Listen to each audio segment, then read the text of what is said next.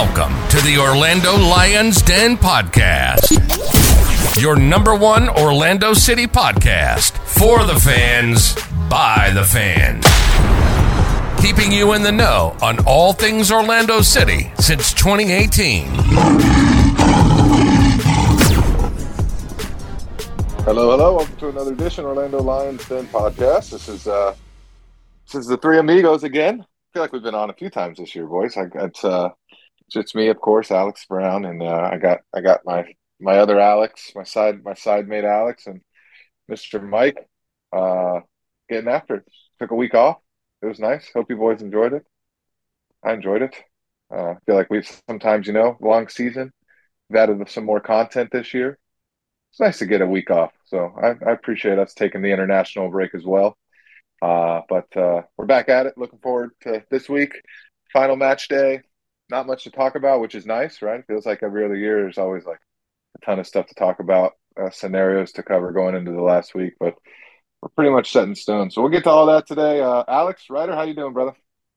I'm pretty good. I too enjoyed the international break, but I'm happy it's over because I need some soccer. I need some Orlando City, and I'm looking forward to just kind of doing something I haven't done in history of my fandom, and that's enjoy decision day. Just relax and enjoy it and observe it. So looking forward to it. And it's weird that we're actually in the majority for once, Alex, not just in being both Alexes, but we're also both in Southwest Florida for once. Yeah, Fort Myers is my home Monday to Friday nowadays. So I'm Mr. World Florida Traveler. That's how I did it. Although I was at Epcot on Saturday, and I did travel the world, and I realized that when you drink around the world, like especially during food and wine, the mixture of alcohols that gets you pretty quickly. So I enjoyed that. But where did you start? Where did you start? Oh, is the real question. Come on, we always start in Mexico, my man. That's the only way to do it. You got to start in Mexico and make your way around. Save the filet mignon in Canada for the end, a nice little topper during the Food and Wine Festival. So, but Ryder, you're telling me the Bears just aren't satisfying you? You need some actual soccer. No, I mean, and since we last potted, the Bears finally broke their 347-day losing streak, and even then, they're not enough, not nearly enough. Not all of us can be as lucky as Eddie and have everything come up big, but we'll talk about that later. Mike, what's up, my man? Chilling, man. Feeling good. I like, Ryder mentioned here, we actually can rest easy on decision day, which is nice. We did get to do that during the COVID year as well, 2020. We were well qualified by the time that things came around. But now I'm in a full season, finishing the season as one of only two teams to break the 60-point threshold. Feels good, man. Feels good. Chilling, relaxing, and you pace yourself with water in between drinks at Epcot, right? Like water. What's that? Maybe light beer. And has OC Twitter taught you nothing about staying hydrated? Not at Epcot. I was closer to Alex Morgan than I was a water day. So I forgot about that. Kicked out of the American Pavilion. The American Pavilion. I see why she got kicked out over there because they have this moonshine drink over there. It's like a moonshine berry drink. It's apparently the number one selling drink in Epcot, and I could see it. But there's this like spicy margarita in Mexico at the stand there. If you go to Epcot, get that thing because that's a great way to start your day. That's for sure. So speaking of starting stuff, let's start the show with our sponsors. We'll start off with Eddie, of course, who's not with us tonight, but we already gave him a mention with his Astros and his 49ers are having pretty good years. But if you need good insurance, give Eddie a call. If you're looking to shop your insurance, your home insurance, your auto insurance, life insurance, he's the man to speak with.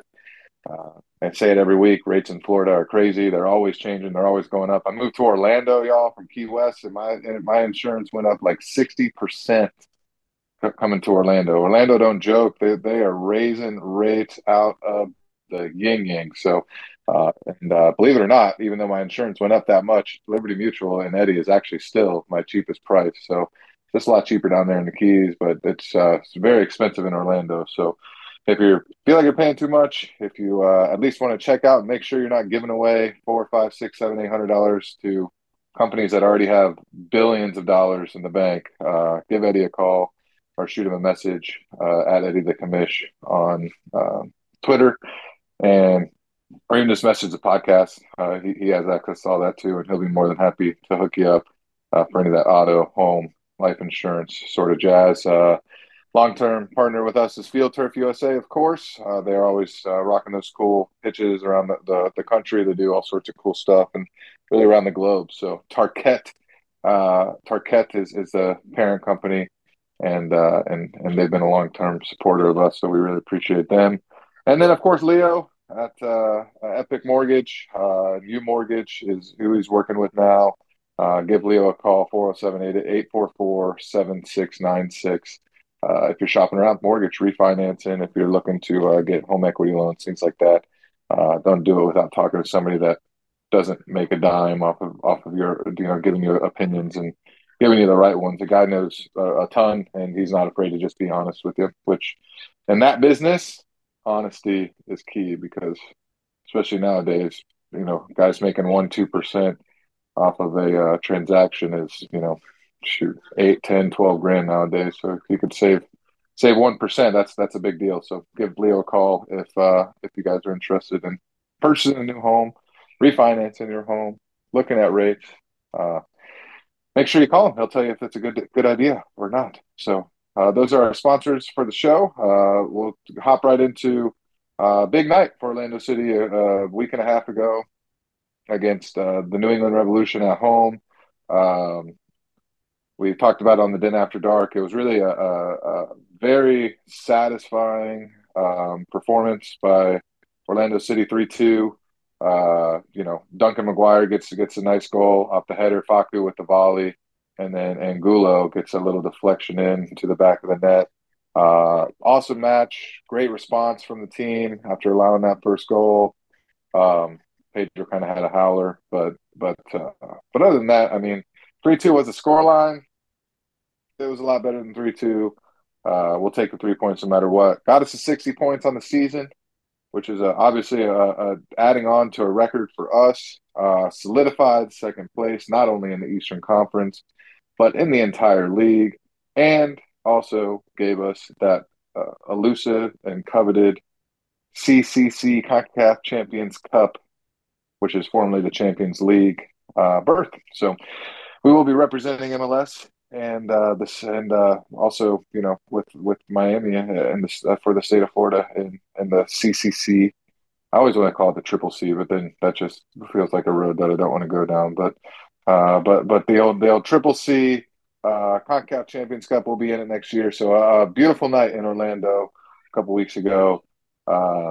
And I really enjoyed it. It was one of the games that I enjoyed the most. I didn't expect a lot because of the fact that we came off of a short week. I thought it was going to be a tough match. It was one of those games where, as an Orlando City fan, you kind of feel like, especially at home, it's like setting up more for letdown than it is for success and for excitement and for just that's what we're tuned and trained to think is we're just waiting for that moment. But the team seems to be finishing strong. We had a great result, 3-2 against New England. I enjoyed to watch it. That Facu goal was probably the goal of the season for us, I would say, for Orlando City, with that half volley. That was just a phenomenal goal. You love to see that sort of stuff.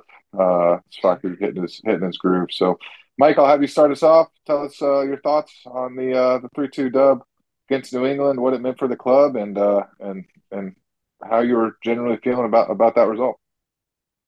Yeah, man, you got to feel great after a game like that, a performance like that. Like, just looking at the response, like the team was playing really well, and even to put in a situation there, like you mentioned, Pedro kind of had a little bit of a stinker on the first goal by Heel.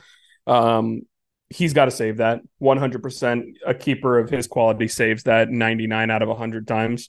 It squeaked past him. That kind of stuff happens here and there. But the fact that the boys responded and scored immediately before halftime to get back to a 2-goal lead, It just kind of shows the mentality of what this team is right now. Everyone's got each other's back. We're hot at the right time.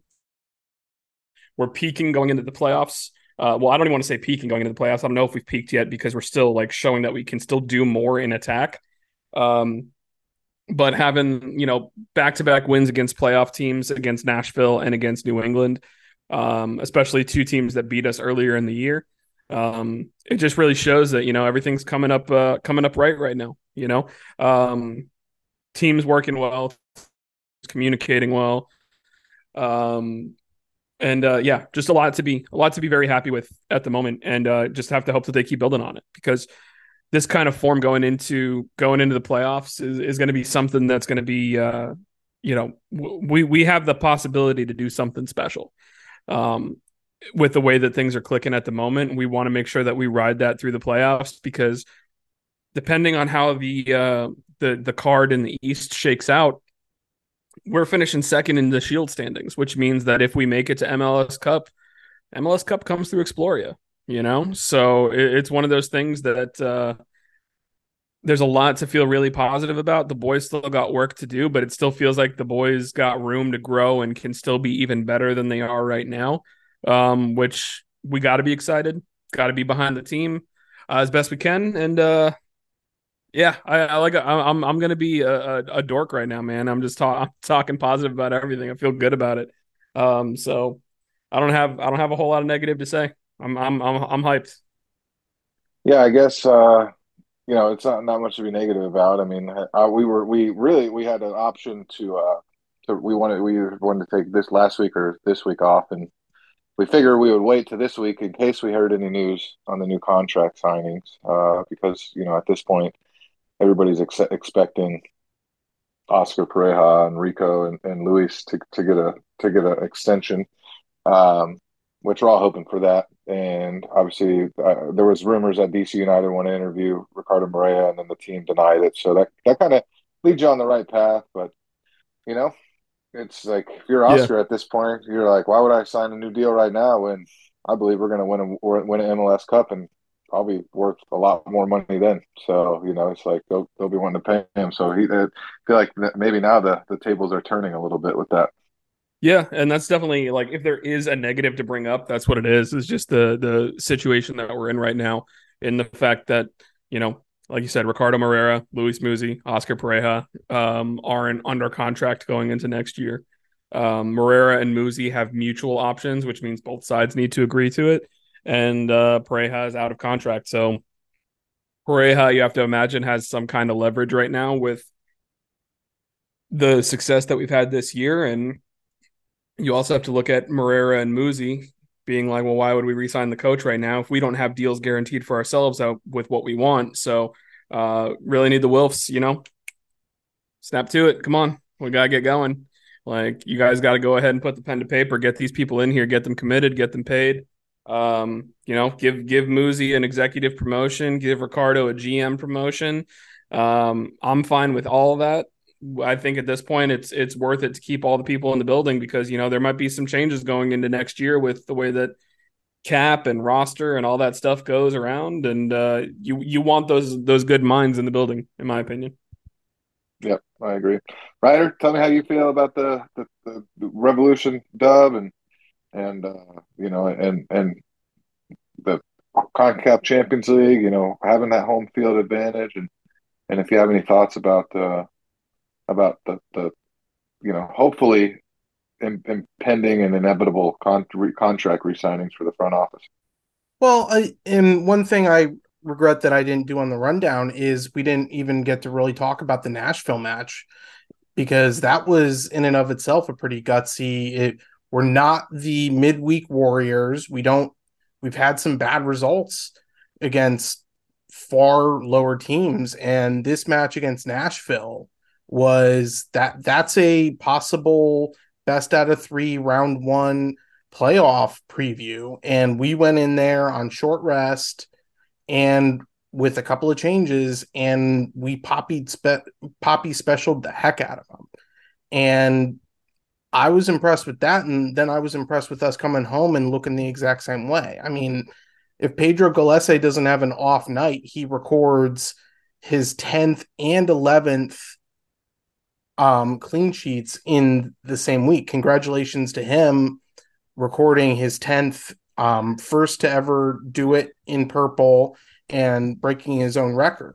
So even though he had an off night, he set a record that week, and he should be proud of that. We're going to rely on him a lot going into the playoffs. But as far as the New England match goes, you guys pretty much nailed it. Facundo was on fire. That might be top 3 goals of the season. I'm trying to think of other candidates and top of my head, and I can't right now, but the volley in from Angulo, who honestly had a really good match considering he's been a little out of form lately.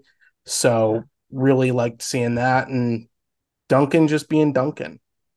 And shout out to him. He got a call up during the international break to play with the under 23s to prepare for the Olympics. That's a big deal because it's very possible that he gets called up and he is in Paris next summer. So I think he put in a 75-minute shift with them. Had one or two shots on goal. Mike, I think you were following. Yeah, he put in a 73-minute shift. The game wasn't televised, which is super annoying. So thanks for that, U.S. Soccer. Put in a 73-minute shift. From everything I read online, is that he was really goal dangerous. He was making smart runs, which we all know is exactly how he plays. And he got in a yellow card for fighting with the player from Mexico. So, par for the course for a U.S.-Mexico game, and Duncan fits that CONCACAF bill. So, and if there's anything that gets you hyped up and gets people to like you on the U.S. side, it's fighting with another player from Mexico. So, New England, I don't even think this scoreline accurately reflects how good we played in this match, and the fact that we were very aggressive in getting up early. And yeah, we let one trickle in, but came back and scored another, and we didn't even have to worry about it in the second half. We got to rest a couple of people, and I'm very happy with it. Going into the playoffs with good momentum. We've been saying it for weeks. We've got the momentum, we've got the pace, and Alex, you absolutely nailed it. I don't think this is our final form. I think we are still learning how to be even more cohesive on offense and the defense. Jansen's been doing stellar. He's up for Defender of the Year along with Antonio Carlos, but Antonio Carlos is still coming back. When he can go 60, 70 minutes, oof, my goodness. And going into C3, it just helps us even more. It's going to help us with recruiting. It's going to help us get warmed up for the season, and we're going to hit the ground running. So it was a big night. Miami eliminated. Bye. Nice to see ya. It was a good night, and I'm looking forward to seeing what we have on decision day, because it's relaxing. It's weird. We clinched second, best this club has ever done in a season, and I don't think we're done, because guess what? We get to play Toronto on decision day, and they're not good. But we'll talk about that in a bit. Yeah, not good is an understatement for sure. Thinking back on the goals, I think that was probably the best goal that we've had in MLS this year. Urchan Kara had the bicycle kick against Tigres. I would rank that above that. And then Mauricio had that screamer in the Leagues Cup. I think that was against Santos Laguna. But as far as in MLS play, that was definitely probably the top goal that we've seen all year, that half volley. It's one of those goals that make you kind of shriek at the highest pitch, of your voice, whatever octave that is for both manly and not manly. Oh yeah, makes you go woohoo! Like you just get excited about that. Yeah, I was actually I wasn't at the game, so I was on the phone with my sister, and Foot Mob was ahead of the Apple TV stream, so I was like, I got to turn these notifications off, but we just scored. I'm excited, so I'm like, hold on a second, I got to pay attention. And then I was just like, oh, I just started jumping up when I saw it. She's like, "Are you good?" I was like, "No, it was really good goal." Yeah, it was an excellent goal. Yeah, I was worried, if you listen to Then After Dark in the podcast, I was worried that the Columbus game, we had definitely a hangover from that emotional victory at home, that 2-goal comeback and getting the dub. I was worried that was going to be the peak of the season, but it looks like we just had a slight, reversion, and then we're back on the grind up in the upward direction. So a lot of the pundits, everybody around the league is saying the same thing. They'd be scared as heck to play Orlando City in the playoffs. Um, Cincinnati's got work to do, and if we don't play Cincinnati in the playoffs, we play every match with a home field advantage. So that's the most important thing. Going in, especially with Exploria, it'll be rocking, especially having a playoff team. We know the city of Orlando, they get live for playoffs. That's just what we do in any sport. Regular season it could be but when the playoffs come around, they usually show up and show out. So that'll be exciting to see, and hopefully it leads to, like Mike was saying, MLS Cup coming through Exploria. I couldn't imagine having the cup in the stadium and 90 minutes to play for it. That would be a whole nother level of Orlando City soccer that I don't think any of us have ever seen before. So, all right, let's get into some stock up and stock down. Let's start with Ryder. You got those off the top of your head? Give me a stock up and down. Facundo by far, his stock is just soaring. He's looking absolutely superb. He is doing exactly what he did last season and getting super into form late in the season. And the fact that we're doing so well and we've had so many other people surrounding him and doing well has allowed him the space to get into form, play superb soccer, and we're going into the playoffs with him just clicking on all cylinders. Yeah, I couldn't ask for more from him right now. He's playing great soccer, and I think that he is going to, if he scores on decision day, he will hold the solo second place for most goals in a single season for an Orlando City player. So we shall see. Stock down. I hate to do it to him because he just had a great because he just broke his own record. Speaking of records, but Pedro let a couple through that you don't normally see him do, and I think was it Eddie that was in the group chat that was talking about how maybe he shouldn't try to catch balls and he should always just be deflecting? Was that Eddie that was talking about that? No, what Eddie's Eddie usually saying yeah. is that Pedro parries the ball too much, and he usually doesn't do a good job of it. But then he went to go catch that one that squeaked through, and he's like, "Well, maybe that's why he needs to parry it, just because he can't catch." So, just making a joke about it. Obviously, not full seriousness, but Yeah, who knows? But I have no doubt that he's taken the time. I believe he played matches with Peru, so I don't know how he did, but I'm sure he'll come back fine. And he just let the stinkers get out of the way when we had a multi-goal lead, and now we can go into the playoffs, and he can go for that Golden Glove in the MLS Cup playoffs. He's got it in him, but yeah, it's just the parry, it doesn't work out a lot. But if that's what catching the ball is going to lead to, I'll take the parry more times than that. I'll go next. I'm going to give my stock up. I'm going to do something a little different, and I'm going to give it to the entire back four. I am super impressed with every single one of them. Rafael Santos is arguably the signing of the season, in my opinion. In the offseason, he has turned into one of the best left backs in all of MLS, and he is not only very, very good offensively, but he is also very solid defensively. Robin Janssen is Robin Janssen.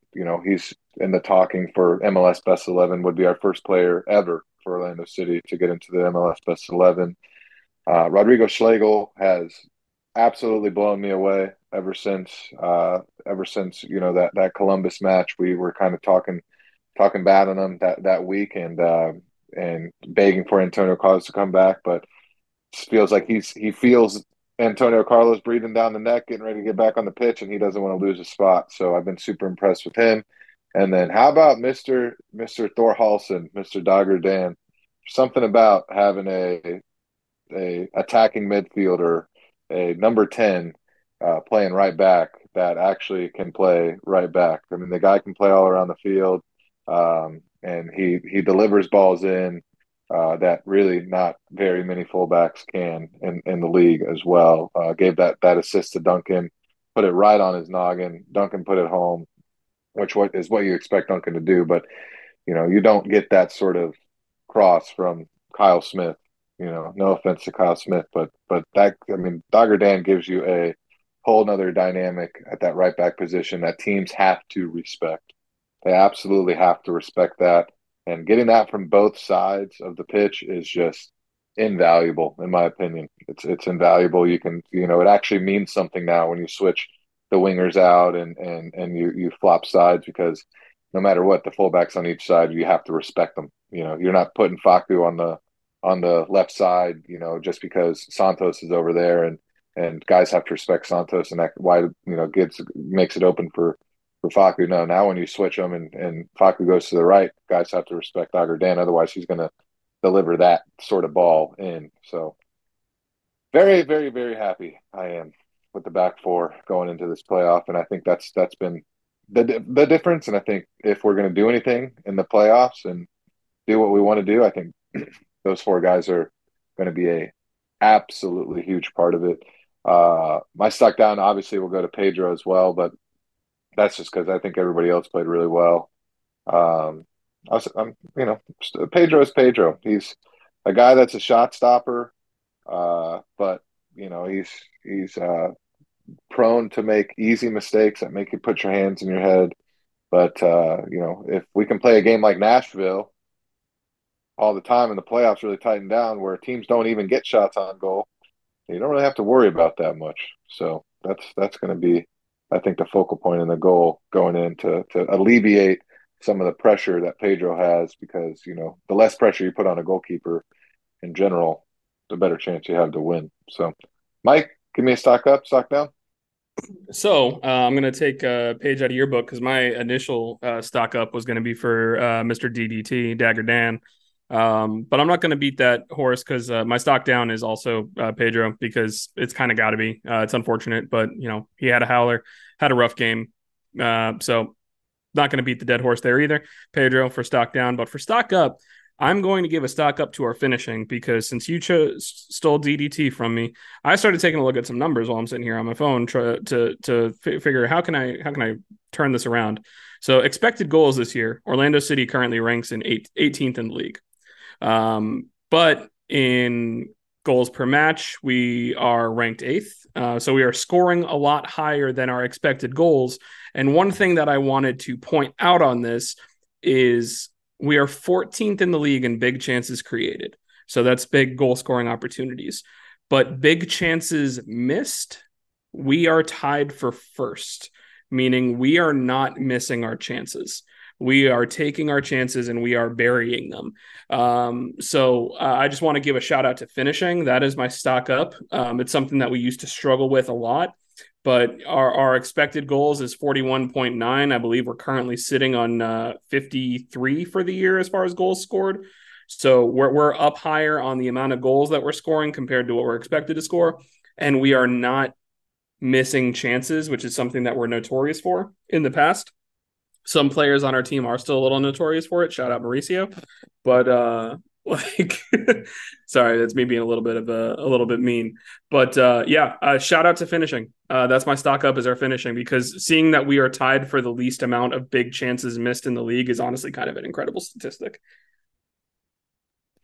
Yeah, especially imagine if Mauricio, we wouldn't be tied for first. We'd have outright first by a while. And that kind of goes back to the beginning of the season. I remember at the beginning of the season, we'd have 2 shots on goal and we'd score twice, or 1 shot on goal and we'd score once and tie. And it was like, well, thank goodness that we're actually converting, because we're not really generating the chances. That goes back to a lot of what the complaints were early in the season. And now that we're generating more chances, we're actually still converting at that same clip. So yeah, that's a good shout, Mike, because some people would call it luck. We're lucky, but if you actually watch the games, you see that we're controlling these games, and then the chances we get are actually pretty quality chances. So we're getting, even the big misses that you can remember, they're big misses because they're quality chances. We're not really just taking Hail Marys from deep and hoping they go in.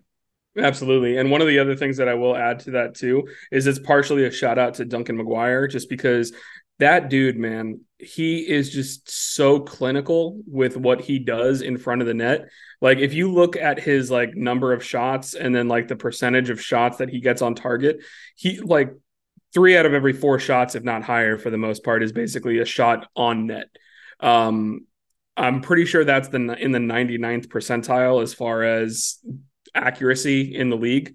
He's hands down one of the most like accurate shooters. Like you give him an inch, he's getting it on net, pretty much. Yep. Yeah. It's Duncan's been unbelievable. And he's shown that ever since day one. I mean, even in the Champions League, it was like he was showing that and he's when he gets a chance, you're I've never felt so confident. You got to date back to those Kyle Aaron days to where you're like, oh, Duncan's 1-on-1. This is going in the net. It's pretty rare that he misses it. So yeah, that gotta love kid's gonna having end that. up needing a raise because if you go take a look at what he's getting paid on MLSPA, you're just gonna be like, oh yeah, no, he needs a little bit more than that. Yeah, we got lucky. I mean, like we were, smart or whatever you want to call it, but like we do with most of our draft picks, especially at that position, it tends to work out. So, I think Duncan's just happy to obviously I'm sure he wants a raise too, but I think he's got to be happy to have the opportunity and play for Yeah. a team where he was given the opportunity and he took the chance when he had it. And now he's, like Ryder said, he's working with the United States youth team, the national team, under 23s, and well on his way to representing in the Olympics in Paris And that's next year. one thing where Mike is absolutely right is if he does go to Paris with the US, we have to have restructured his deal by then because he will get international attention. He's already going to get it because he didn't really did he play it all in the Champions League this year with us? I don't believe he did because he didn't get hot until right Yeah, he after did. that. He almost heard the Tigres winner at the last kick of the game. He was about 6 inches off the top of the crossbar from putting it in the top left of the net. So Correct. yeah, Yep. he played. All right, well then this will be his second international exposure and that's we got to get that locked down. We've had some issues with that as an organization in the past, and you got to learn from your mistakes. I know they're going to do it. It's just I want to see it happen because Duncan,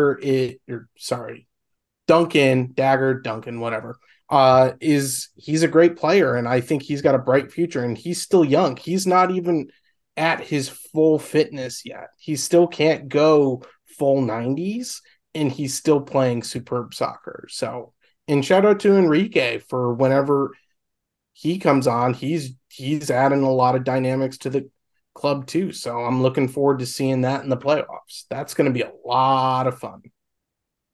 Yeah, we're definitely got to be considered one of the deepest teams in the league for sure. So let's talk about the end of year awards, and we'll get into the preview for decision day on Saturday against Toronto. We have obviously every team in MLS gets to nominate their own players. That's why Inter Miami totally pooped on their entire roster that spent most of the year with them and chose Messi and Busquets and Alba for everything, which is just a slap in the face. If I was a Miami player, it would be a slap in the face. But anyways, we nominated a few people. They nominated Facu for MVP, which is that's in itself obvious. He is our most valuable player. He's been amazing all year, and he's just shown a lot of consistency. He's very rarely had a down stretch, so he's nominated for MVP. There's other, Luciano Costa's got to be one of the favorites at FC Cincinnati. Boanga for LAFC, but I think Facu will probably finish in the top 5 of that voting. I don't know if he'll win that. You have Robin Janssen, right? Nominated for Defender of the Season, Defender of the Year. And We Antonio nominated, Carlos. yeah, and Antonio Carlos, but that just feels like a paper ballot thing. Okay, we had to send 2 people, I guess. And Antonio obviously hasn't played enough to get anywhere No. close to winning that, but I could see Janssen also finishing in the top 5 of that voting. I don't know if he'll win it just because it's Orlando City, and I'm sure they'll give it to like Tim Parker or something. But in St. Louis, the storybook team. But he's definitely been our Defender of the Year, and he's reliable. He's unbelievable, and we would easily be a lot worse of a team without him. Obviously, goalkeeper of the year, we nominated Pedro. And then newcomer of the year is an interesting one because Duncan McGuire doesn't qualify for the newcomer of the year, but he is up for young player of the year, whatever the difference is of that. But the new player of the year, since it's his first professional season, he doesn't qualify. Um, Rafael Santos, Dagger Dan, both nominated for new player of the year through Orlando City, being transfers coming in. I think those are solid shouts, but a big, kind of the most controversial one is Martino Ojeda getting snubbed from this with all 13 goal contributions to playing on a reserve list. He's a designated player, and they send in Dagger Dan and Rafael Santos. So kind of interesting. You guys have any specific feeling about that? Oscar was also nominated for Coach of the Year, and I think that if there's anybody that's got a chance of winning winning an award out of this list, I think it's either Oscar or Duncan. And the reason is we don't have the most expensive, the most dynamic team in the league this year, but Oscar brought these players, a lot of players that he had last year, quite a few that he got through the transfer market, and he morphed them in. And when we were at our worst, he changed. He made big changes to his tactics, which a lot of people didn't think he could do, and it worked out superb. This is the best team that this club has ever had. And I think a big part of that is Oscar Perea. And that I got to put my foot in my mouth for that because what was it? 6 months ago, I was one of the people that wanted him fired. And we trusted the system. We trusted in our coach.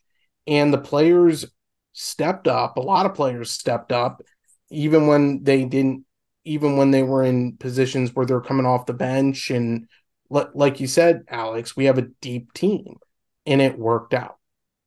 So I'll be very curious to see it. I think Janssen has a small chance. I don't think Pedro is going to get it, but he might be top 3. And I think Facundo, I agree with you, Alex, that top 5 for Facundo is a shoo-in. If he can have a good performance against Toronto, it could help him a lot. So we shall see. So I'm going to jump in here and I'm going to poo-poo on everything that you just said. So Oscar Pereja at best is going to finish 3rd in Coach of the Year. He's not going to finish higher than that. As much as I agree with what you're saying on the fact that he transformed our season, Bradley Carnell is going to win the award. He took an expansion team to finishing 1st in the West. That's no easy feat. He's winning that award. That's pretty much set in stone. Then Pat Noonan's going to finish 2nd for winning the Shield with Cincinnati. As far as MVP, I don't think Facu's going to finish top 5. He doesn't have the assist numbers for it. It's 100% Lucho Acosta's award. The award that we have the best chance of winning, though, is 100% Robin Janssen for Defender of the Year. He's also up for Comeback Player of the Year because he did have that bad injury that took him out at the end of last season. So he might be that. You mean the ads we've been seeing every commercial break on Apple TV all year long? Yeah. So yeah, he might end up getting a shout for that as well. But for me, Defender of the Year is realistically a 3-man race, and it's Robin Janssen, Tim Parker, and Matt Miazga. And Robin Janssen's getting a lot of love from the press, so I think that would be really, really cool to see him get. But the thing that I'm really gonna be like the big Debbie Downer here on is that Duncan has no shot of winning Young Player of the Year. Like a 0. Gonna win it. Thiago Almada, 100%. He's finishing worse. He's finishing with like 27 combined goal contributions, or something like that. He's got I think 12 goals and 14 assists or something right now. So as much as I hate it pains me to say that an Atlanta player is going to win. 100%, it's going to be a Thiago Almada award because it's also going to be another Argentina World Cup winner feather in the cap of MLS. So they're going to make sure that happens. But it's not the one that everyone expects to win the awards. So Janssen for me is our best shout. Poppy's going to be up there. But and goalkeeper of the year is going to Roman Berkey most likely, because realistically, if St. Louis did not have him, they would not be where they're at right now. So it wouldn't be an end of the season for MLS if we didn't think that our player was going to win Young Player of the Year and then they come in second. That's happened at least 3 times. I mean, if they just kept the Rookie of the Year award. Well, in the last year that it happened, I'm pretty sure that who was it? Was it Chris Mueller or Daryl DK that would have won it if it wasn't for changing the rule? It was one of those two. It was Daryl DK, because what it was going to be is he would have won the Rookie of the Year, but then they changed it to Young Player of the Year, and he lost to Diego Rossi, who was already like a 4-year pro at that point. So we shall see. Yeah. And Berkey, I mean, they've allowed 43 goals. We've allowed 39. It feels like he's, everybody was commenting on the DP goalkeeper thing, so they'll probably make it so they have a reward for it. But I mean, you look at the goals allowed. I mean, I don't have what the expected goals allowed was, but I mean, they're like, LAFC's allowed 38, Seattle's allowed 32, Houston's allowed 37. So that's 2, 3, and 4. They've allowed the most goals out of the top 4 in the Western Conference. So, but I could see it. It's a like you said, Mike, with the Thiago Amati thing. It's a popularity contest most of the time. So that's why Messi will probably finish like ahead of Facu for most valuable player. So if that happens, every single journalist that has the ability to vote for these awards should have that revoked. And I think that like a lot of them feel like that. I've seen people from The Athletic like put things out saying, "Hey, reminder that the club sends stuff like this." But then I think it might have also been Pablo Maurer, who also basically said it's honestly embarrassing that Miami did select them. Like it's embarrassing to the players that they actually had that play good. Like you didn't put Drake Callender in there, who really like stood on his head for you guys to give you a chance to get to this point. Instead, you picked the guy that paid 240 minutes in the league. Like it's insulting. So yeah. Well, that's what they do best. That's David Beckham's best thing, I guess. So I've seen some things about him on social media lately. So he's kind of from what I hear, David Beckham could be kind of a D-bag, when you meet him in person. So, but oh well. That's not our story, but I'm happy with the way the team's performed. I don't want any of them to win anything because I want them to be as hungry as possible going into the playoffs. Team awards are what matter, and the only team award left to get is the MLS Cup champion. So Lucho Acosta, they can keep their supporter shield. He can have his MVP. Roman Berkey can have his goalkeeper of the year, and their coach can have their coach of the year award. Nobody ain't gonna remember any of that if Orlando City's lifting the cup on December 9th. That's for sure. Yes, sir. Let's go ahead and make sure that chip on the shoulder is just a little bit bigger, Yeah.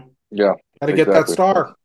I'm on record for I have to get a tattoo if we win. Oh, I'll get the star. I've been waiting to get one for a star. So yeah, got to get the crest with the star.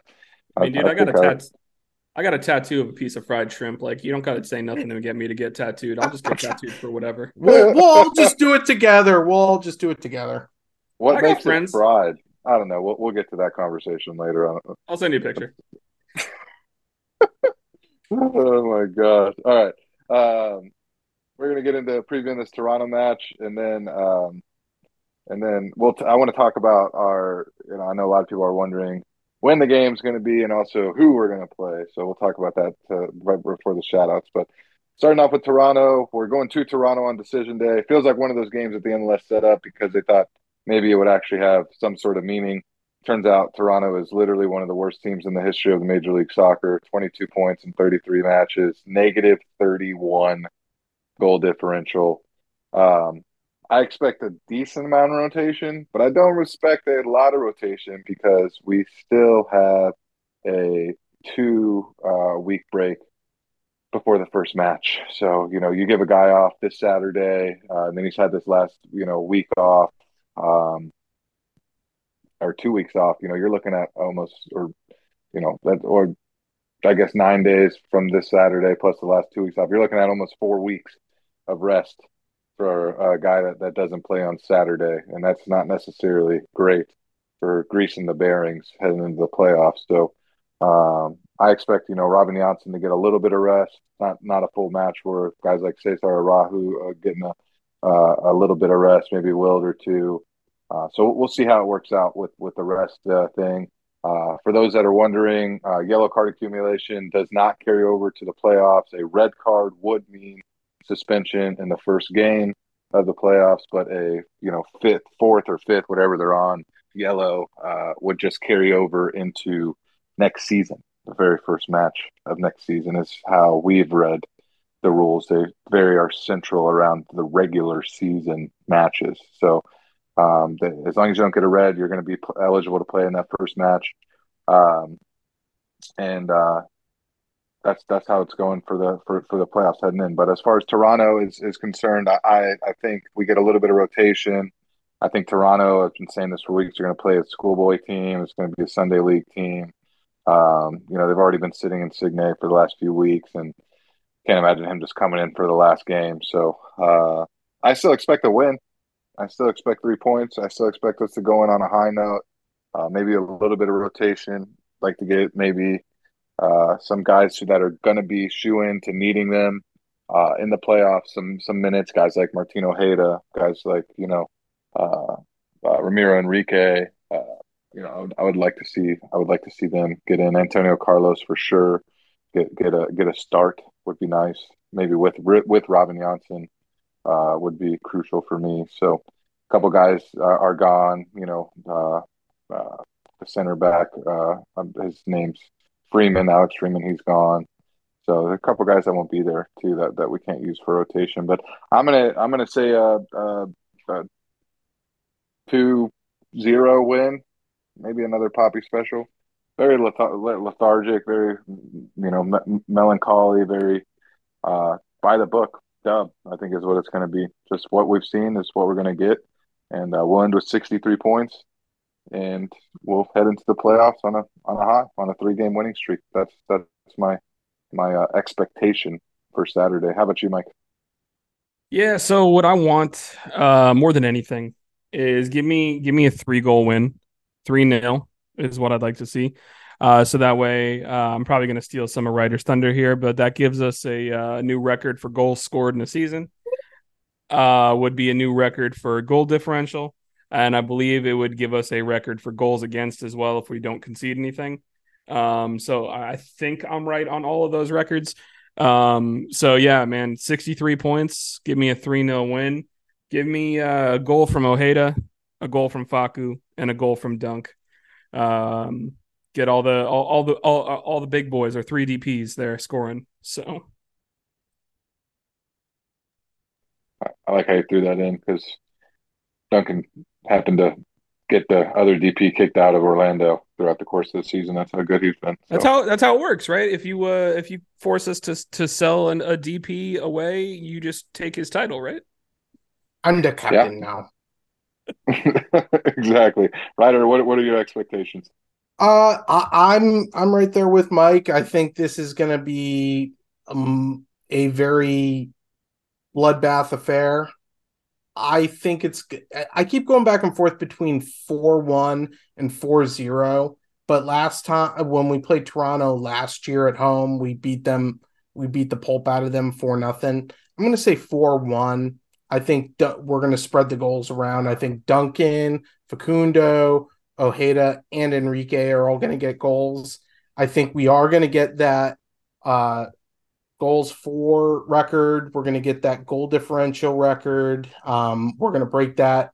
Both are going to be narrow because goals for us right now, like Mike said, taking a little bit of my thunder, but that's okay. It's a team sport. Podcasting is a team sport too.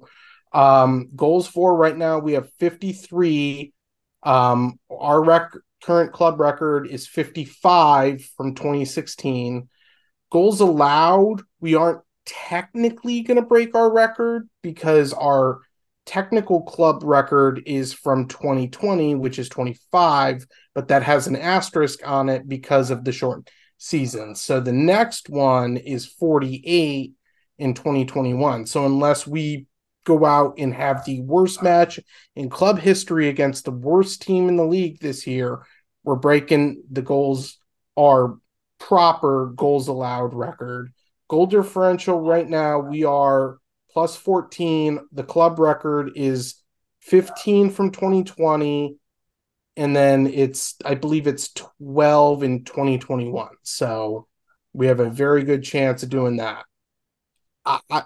I could put it out there and say, hey, we have a chance to tie the club record for most goals in a single season, currently held by Kyle Larin from 2015, if Facundo scored 4 goals. But I don't think we're going to get that lucky because we haven't had a hat trick in this club's history in, 7 years, 8 years?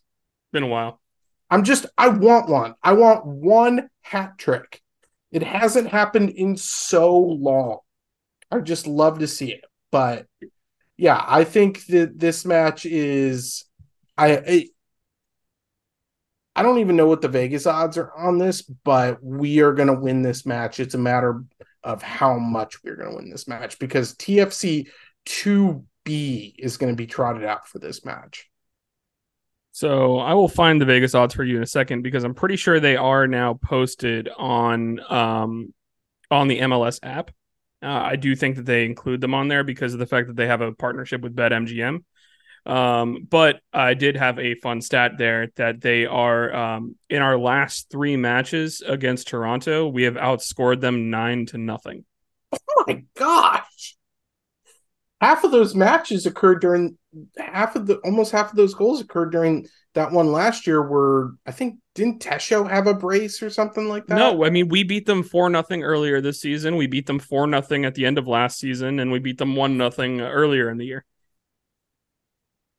Crazy stuff. They've been pretty bad. They've been very not good. Yes, they haven't scored on us in 2 years. Yeah, and another fun fact, and this is a shout out to me and Ryder. I've been working on a spreadsheet on our preseason predictions. Ryder and I both had them in the playoffs, and I specifically had Toronto winning the East. So, shout out to me for knowing ball. Knowing ball, yeah. I if you guys really want to have fun, just on Twitter search Insigne best signing. I was doing this the other day because I was just flashing back to when they signed him, and everybody was like, "This is the best signing in the history of the MLS. It's going to be unbelievable. This is game changer for Toronto." Yeah, no. Didn't we have a conversation on this very program? I don't know how many times we got to go over Italians in the MLS. There's been one good Italian that happened to be great. Everybody else has just been subpar. Most of these Italians come in here and they're used to smoking cigarettes while defending and playing on the pitch. They're not even allowed to smoke in the stadiums now. What are they going to do? I can't do it with the Italian agenda in MLS. So yeah, the Italian agenda. I hope we beat their butts again. It would be super nice. So it's reflected too in the fact that U.S. players are going to Italy and just having a ball. Look at what Christian Pulisic's been doing this year. Yeah, that's because he actually hasn't probably smoked a cigarette at all. So those guys started about 7 years old over there. Anyways, let's talk about some scenarios that we have. Personally, there's a few scenarios. A lot of them end up with us playing Nashville, right? Nashville plays Red Bull, Atlanta plays Cincy, and then New England plays Philly in the last game. And those are technically the 3 teams that we could play. Now, Nashville wins, Atlanta draws or loses against Cincinnati, and then if New England gives up a 3-goal differential against Nashville, then Nashville can move up as high as the 5 seed, and New England can move down as low as a 7 seed. So there's a scenario where we play New England. Most of the scenarios end up us playing Nashville or Atlanta. Nashville wins, Atlanta draws or loses. We're going to play Atlanta in the first round.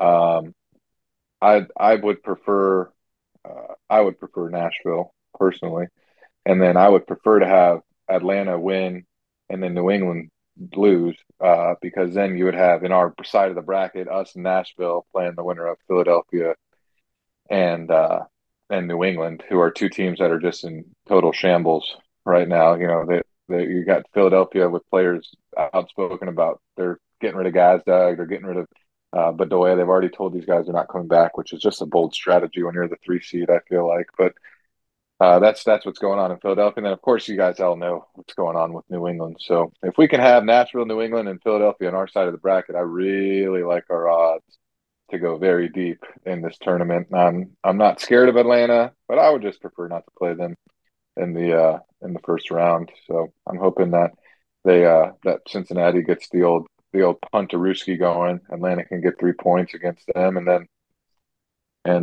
move up to that 5 seed would be awesome. Keep them on the other side of the bracket. That would be great, playing a team like Columbus in the 4 seed. So there are a few situations that we do play. Each one of those teams, only one situation where we play New England, so that's the least likely. But do you guys have a preference about who we play in the first round, or maybe a preference about who we don't play out of those 3 teams? So Mike? for me, the preference is definitely Nashville. They scored a bunch of goals against New England in their makeup game that they had last weekend. But that's a team that's just been struggling to score in general. So they're a team that I think that, in a 3-game series, we can beat them at home. And we just proved that we could beat them on the road, even though their coach complained about it the entire time. So Nashville, I think, is definitely the one that makes the most sense. And if we can end up getting it in a situation to where Columbus and Atlanta, like you said, are on the Cincy side of the bracket, that'd be even more sublime. Let those teams kick the crap out of each other. You did mention Philly. It's actually not. It's not Gazdag. It's Kai Wagner is the one who's getting pushed out. So it's Kai Wagner and Bedoya are the two that they've basically said, "Hey, you're done." The team's not thrilled, so they might be a little bit of a wreck. New England's been a little bit of a wreck. But I think if Nashville loses or draws, they're locked into the 7th seed unless Atlanta loses by like 6 goals. I think that's the only way that, even with a draw, Nashville can move up. So it's pretty unlikely. Most things point to us playing Nashville, and I definitely prefer Nashville out of the group. So, Do you care, Ryder? I'm on the record. We had this same conversation a couple weeks ago. I said Atlanta back then just for the fun of it, but when it comes to the bracket, Nashville helps us a lot, but New England would also be nice. But at this point, I'm not the only teams that I'm scared of. We're gonna be playing in the second round. It with it being the new format where the first round 1, which by the way, MLS come up with a better name. We got great names like conference round or conference playoffs or whatever, wild card. I mean, there is a wild card, which we just appreciate the fact that DC United, who are done with their season, have already sent their coach back to England. Bye-bye. Wish we could have gotten our revenge, all that. But they are currently sitting in a playoff spot, and they can't help it that they are not going to be in that spot on decision day. I just find it really funny. But I'll take Nashville, I'll take Atlanta, I'll take New England. I'll take any one of them. For ease of advancing, Nashville. For entertainment purposes, Atlanta. So you can have it both ways, but I just want to win. And if with what has happened in the last week and a half means that Nashville is what we want, I agree with you guys. Bring on Nashville. Yeah. And we can beat them. And you guys were talking about knowing we can beat them on the road. That was on short rest. Give us 7 days of rest. We're playing, and we're about to get into this. We're playing most likely on a Monday against them for game 1 at home. And then we travel and we have probably a 6 or 7 day rest. Game 2 in Nashville, we can beat them. We can totally beat them. I have no doubt about that. So, and that would then enable us to have a week off before the next round. I I probably prefer. It's probably Nashville, New England, and then Atlanta for me. I don't. I don't. I got too many PTSD memories about Atlanta and Cups at home. So the first game is going to be so interesting because and it's so important because if you lose that first game, you do not want to go on a win or go home on the road in MLS. So it's going to be very imperative that we get the win. After 90 minutes, it goes straight to penalty kicks. There will be a winner, obviously, in every game. Um, so yeah, it's important. It's very important that we play defense, that we win that first game, and then put ourselves in a situation to make it as you know easy as possible. But I agree. Nashville would be my preferred uh, selection for that first round. And then, like you said, Ryder, people are always wondering about when we're going to play. We have been hearing for the last week or so. I know Lonzo Contreras broke it, but we have been hearing for the last week that it was going to be Monday, October 30th. I'm surprised it took this long to break. But we have heard that for about a week now it's going to be Monday, October 30th. I'm going to guess it's going to be at 7:30, 8 o'clock, something like that. The day before Halloween on a Monday. Uh, Yeah, scheduling on a it's hard Monday to is get just stupid. people there. It's hard to have people get off of work and get there, and it's hard to tailgate. It's hard to have fun. Um, I don't really care about competing with the likes of Monday Night Football. Every game's trash on that series this year. So, but as far as MLS playoffs, I wish they played all the games on a Saturday like they've been doing all freaking year. I don't get that one Yeah, bit. spread out the games throughout the day. Like, Not who cares about throughout the day? It's like it's just play the damn games on Saturday. That's when you're going to get the most people watching. That's when it's going to be the most exciting, at least for the first round. I mean, I don't get it. It's a horrible decision on their part and there's not even Friday games. There's literally Saturday, Sunday, Monday. Why are we doing Monday games? Why are we choosing now to have games spread out throughout the full weekend and not put any of them on Friday? I think the wild card games are what, Wednesday and Thursday? Is that right? Yeah, it's just another fumble from what this first year of Apple TV has been. I've hated yeah, every single decision that they've made. It's bad Um, for TV and it's bad for the stands because I'm sorry, I don't think we're going to have a sellout. I don't think we're going to get 25,000 and change butts in seats on a Monday night for a massive game that we need to show out for. I think it's a little bit I almost feel like it's a disservice to not yeah. only the fans but the fact that we did so well this season and now we're getting maybe the worst time slot. And what's going to make me even more mad is if it's we play Monday and then we play Saturday. They haven't even released that information. This information is just hearsay. It's not official. And if they announce that we're playing Monday and then we got to go practice and then be in Nashville Saturday to play game 2, I'm going to come unglued.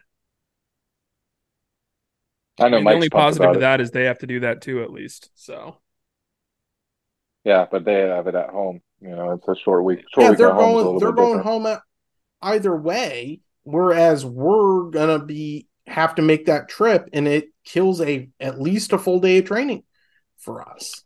Yeah, that's why that first game is going to be so important. So Mike's going to have to miss it.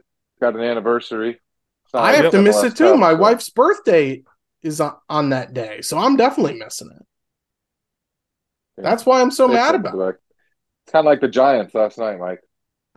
it. When they ran the ball when they should have thrown it, and then they threw the ball when they should have ran it. It's like all year they've been doing these games at one freaking time slot, shoveling them all in on Saturday nights, and we've all been begging for games spread out at least throughout the day on Saturday and maybe a Friday night game. And then when it comes down to playoffs, when you actually want all the games at on maybe one time on Saturday, or maybe it's 7:30 and then a 9:30 stagger on Saturday, and then 7:30 9:30 stagger on Sunday. It's we're going to spread it out and extend it to Monday. It's not even a holiday. It's a day before Halloween. I don't know. Like, you go ahead, and then It I could have got been on thoughts. Halloween. It could have been on Halloween, I guess. It could have been worse, but Monday's still pretty bad. What are your thoughts, Mike? It's just dumb. Like it's just overall, it's just awful scheduling. I really didn't appreciate the giant slow blow in there, but it's fine. We're down enough as it is. I don't think I needed any more hits down to the groin. But appreciate that, brother. But yeah, man, scheduling it on a Monday is just it pisses me off for a couple of reasons. Like, obviously, a big one is that I can't go, similar to Alex. That's why it upsets him. It means that I can't attend the game. But yeah, at the same time, it's just one of those things. It's just it upsets me because of the fact that it's midweek games or something that we always struggle with selling. So now having a game on a Monday night, you're going to be competing against World Series, going to be competing against Monday Night Football. Like, people are going to have other interests that they're going to want to go to, and that's viewership's going to end up getting affected on the app and stuff like that. It's just one of those things that, like, I feel like they're trying to be like, yeah, Monday night prime time. It's a big deal, but like with all the other stuff that's going on, no, it's not. It's a bad idea. So Yeah, and I mean, not to mention traveling fans. Not that I give a dang about Nashville's fans, but it's like that's the lore of the playoffs, and I feel like they're taking a lot of it away. And I'd be pissed if I was a Nashville fan. I'd be pissed. I'm a pissed as an Orlando City fan, even though I'll be there. yeah, I mean, I like, know I the wanted to wall do the wall's going to show out. I mean, they'll sell out the wall. I'm sure, but everywhere else, I mean, it's just a hope and a prayer that people take time out of their Monday night, the day before thanks or the day before Halloween, when people are shopping for their kids and looking for costumes and going to get candy, and it's like now it's who's actually going to show up, other than the normal 15 to 18,000 that are always there.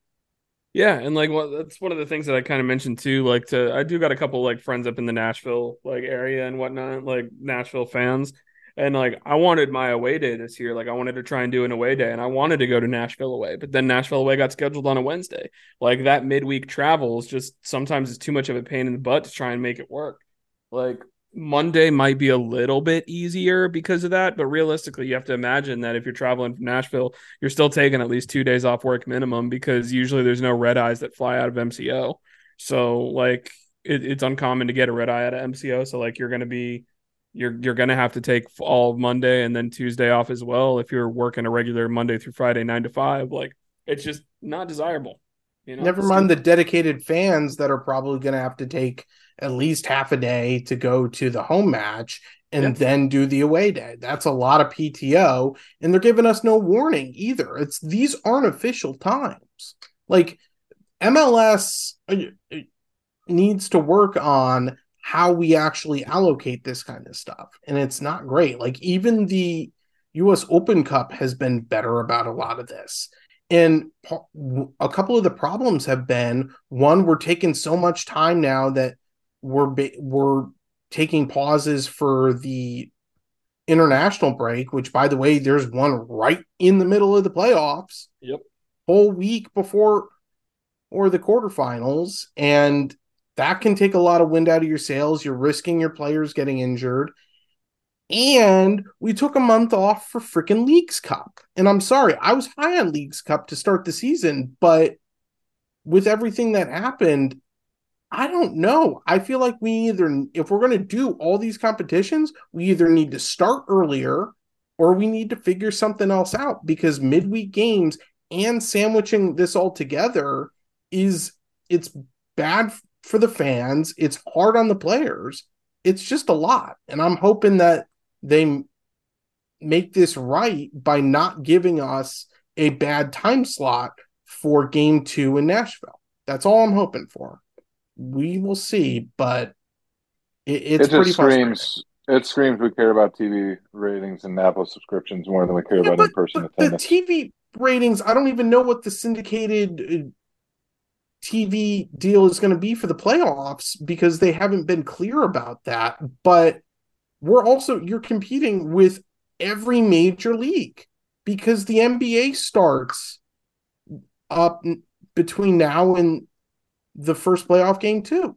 NHL, all the leagues will be playing on that day, and we will probably be the least watched match, no matter who we're playing. And if it's against Atlanta, a big rivalry match in the playoffs, that's a shame, because getting casuals to watch that and say, oh, this is a fun game, this is a fun match to watch, it's just a shame. And I think that Apple and MLS need to rethink their strategy, because if you're looking at the likes of the NFL, they're trying to be the NFL, where they're like, okay, there's 2 time slots on Saturday, and that's when it's going to be. It's like, no, the NFL doesn't even do that. The NFL last week had Thursday night football, a 9:30 game in London, a bunch of 1:00 games, 4:30 games, Sunday night football, and Monday night football. That's